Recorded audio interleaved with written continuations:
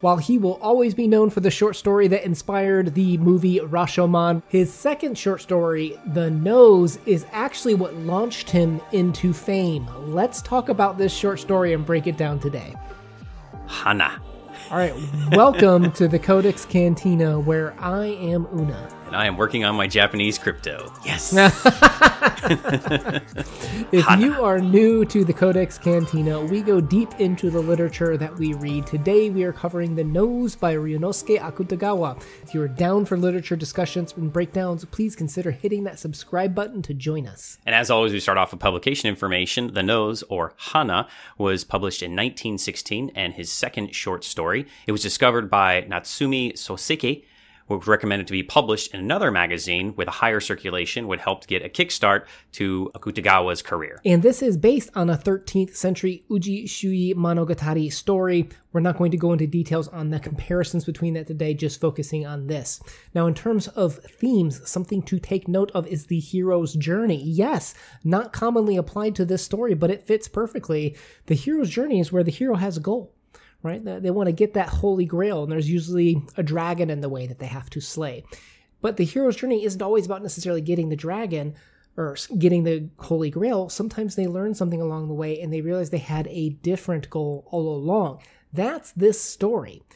Our hero he thought his goal was to have a shorter nose. That wasn't his goal at all. That's a failed hero's journey. His real goal was to fit into society. So let's break that story down with that in mind, along with some of the failed religious symbology in this. Very interestingly well done.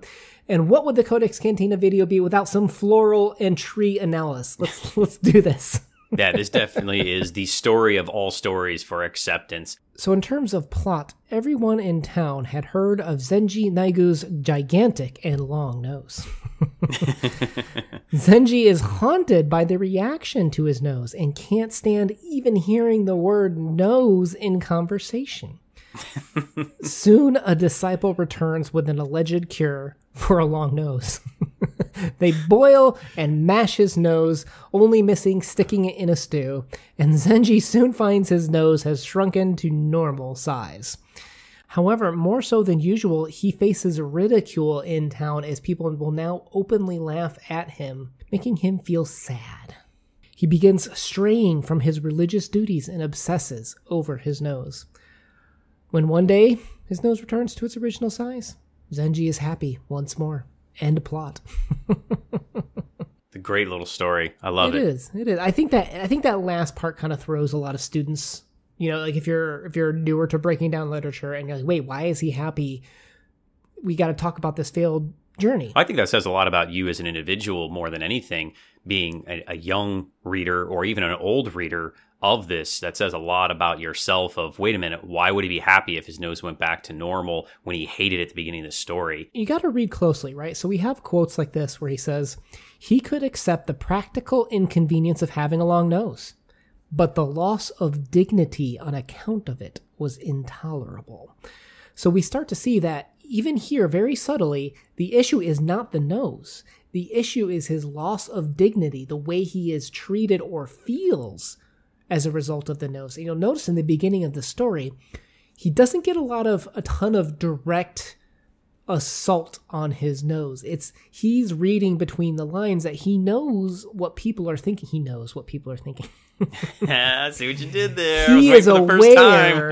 He is aware what people are thinking of his nose, and that's his issue, is he wants to be accepted, not that his nose is long. Yeah, exactly. It's perception of everything. And that's something, just being human, is that we always are looking at how are people perceiving us. Are they looking at it this way? What are they looking at? What are they staring at? Is this right? And you're always doing the same thing to other people all at the same time. And then what do you do one step further is you compare what you think people are looking at you to what you are looking of them and make a comparison between each of you. Here we are 100 years later, and we still see this in movies, like where a character has a zit, and then it zooms in, and it's like gigantic and way bigger than what it was before. Here you have Akutagawa doing that with that scene where he's like looking in the mirror, and it's like getting even bigger, and he's becoming more obsessed with what he thinks other people see when they look at him. I think our society is even worse than what he wrote back then. Think of Snapchat and all the filters we have on our phones from taking pictures. We're even more obsessed with what others will perceive of us. And it's worth pointing out that his nose isn't the only lookism in this short story. We have the people came to see the temple of town, not because of the religion, and religion is an element that we're going to get to in the story. Zenji doesn't see others, he sees their noses, again, judging based on a particular feature on a person. We have Zenji looking at old, famous religious figures and looking to see, did any of them have big noses? Like, am I the only one that had a huge nose like this? Like, that part was kind of humorous to me, right? But it's the idea of judging people of what you are, what you have, instead of who you are as a person. Well, I think this is the same thing that we see a lot of times in other artistry, not just writing, but also in painting and sculptures, where you have the artist that will depict something in a particular way, like we have in Christianity to kind of compare the religion, is they will take the Jesus figure and they will make him look more like the Europeans to try to make that close association. And I think that the same thing is happening here in this story, is he's looking for that acceptance in his religion of, well, if my gods or my leaders or my priest or my pastor or whoever looks like me or does the same thing I do, then I can accept it maybe more. It's that group mentality. I think someone just earned an A on their paper. So soon the disciple comes out and he's like, hey man, I got a cure for your nose.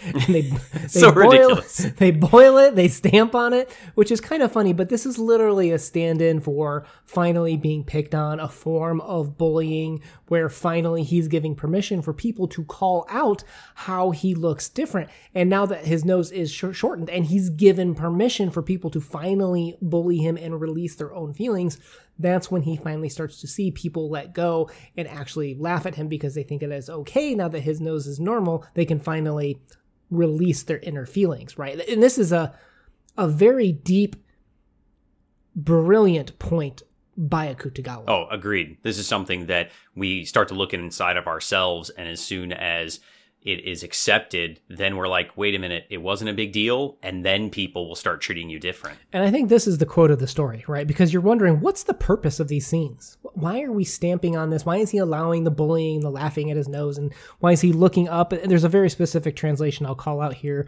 where they say, although his itching nose was being trampled on, it was comfortable rather than a painful situation. And I saw this translated a couple different ways, but in my translation, that's a very clear way that this guy is dealing with something here, right?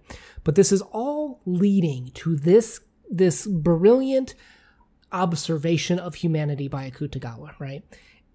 In the hearts of people, there are two conflicting interests. Of course, anybody can sympathize with the misfortune of another. However, when another person can somehow overcome his misfortune, we feel unsatisfied.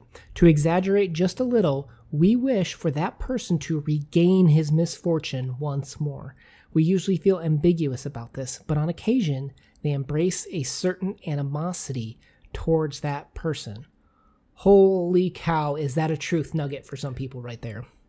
Yeah, that one's going to hit home hard for some people. While I think the main theme, of course, is acceptance of oneself, it is that you are so jealous of what you don't have. And I know that I'm personally, guilty of this. I look, at some people, that work out and stuff, and I see, like, man, why can't my abs look like that? It really does say something about how we are so envious of other people's specific vanities.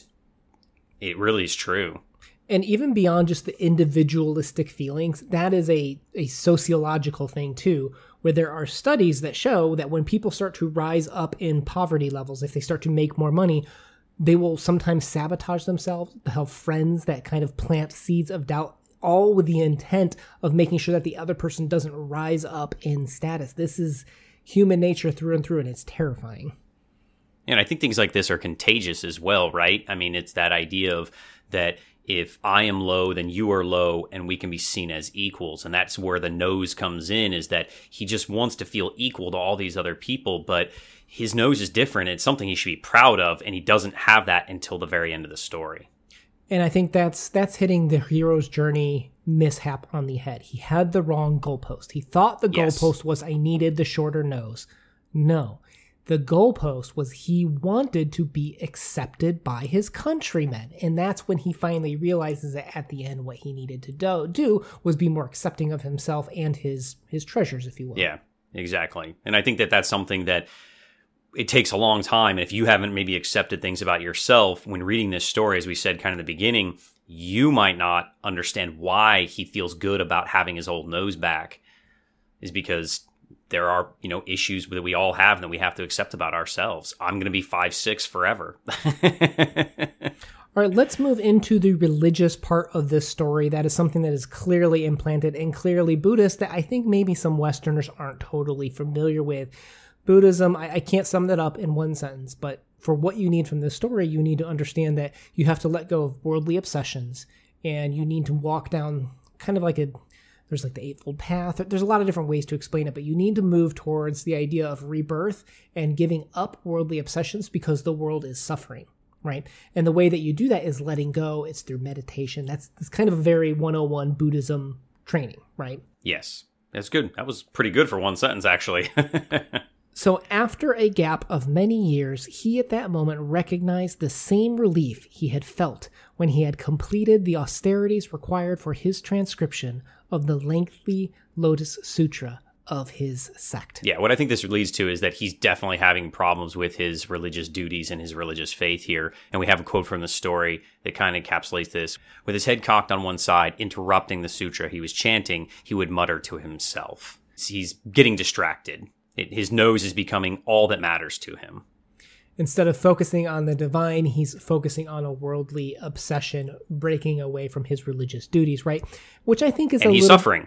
Which is exactly, the world is suffering, and that's what he is doing as a result. And we have another great quote that kind of supports this from the story that I love. Making my nose short is probably why I got sick, he muttered, touching his nose as reverently as if he was offering incense in front of a statue of Buddha. Yeah.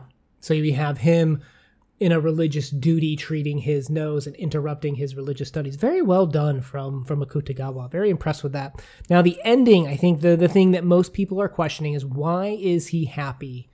Acceptance. He finally realizes that I'm okay with his big nose or what I've given. Maybe even just not focusing on worldly items too, from like the Buddhist perspective, right? Sure, not focusing on one's, physical vanity and appearance and just saying, you know what I am. I've got to love me. Everybody else will love me if I love me too. All right. I got to do it. I got to do my floral analysis. You ready for this one? I'm ready for it. The next morning, the nose woke up early as usual, and the ginkgo trees and horse chestnut trees covering the temple grounds had all dropped their leaves overnight. Whew. Ginkgo trees, Crypto. What do they mean? Tell me what they mean. I don't know. Tell me what they mean. So ginkgo trees... Teach me. You're like a herbologist over here. Ginkgo trees are typically symbols of hope and vitality. Okay. And the chestnut trees? Chestnut trees are a turning point in one's life. Oh, this happened right as he woke up and experienced his normal nose again.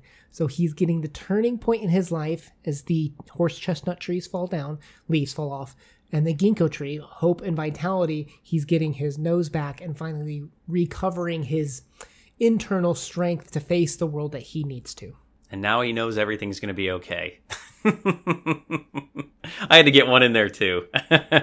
I knows what you did there. Okay. If you guys enjoyed today's conversation, leave like a nose or face emoji like that. We'd appreciate some of the support. We will put a playlist down below for all of our Ryunosuke Akutagawa talks. Now, Crypto, what are you going to rate this story on a subjective rating? Subjective rating, pretty solid story. I loved it. I love the point of it. There's a lot of subtle nuances here that I think you miss if you don't know the stuff about the religion and obviously the trees and flowers and whatnot. Maybe just a little bit about Asian culture overall. So I'm just going to give it a solid 7. Okay. Analytically, though, it's deep, right? There's a lot here. I would say maybe like a 9. It's really good. So somewhere in between a 7 and a 9. Yeah, I think Akutagawa is quickly becoming, in my eyes, one of the strongest analytical short story writers that has ever lived. He is incredible at packing in religious. He puts those tree ones in there. I'm going to love those. He's got these insights into our humanity. Just such a brilliant man. I'm so glad that this is not going to be while this is our third story by him, I knows it won't be our last story by him. So I'll just say that. All right, I'll give this is great. This is good. Yeah. I'll give this one an 8.5 overall. Really enjoyed it. Yeah, amazing story. He's like the Japanese Tolstoy, right? Yeah, I can see that comparison, actually. Well, alright guys, if you enjoyed today's conversation, please consider hitting that subscribe button. We post videos 2 to 3 times a week, every Monday and Thursday, with a bonus video on Tuesdays. Una out. Peace.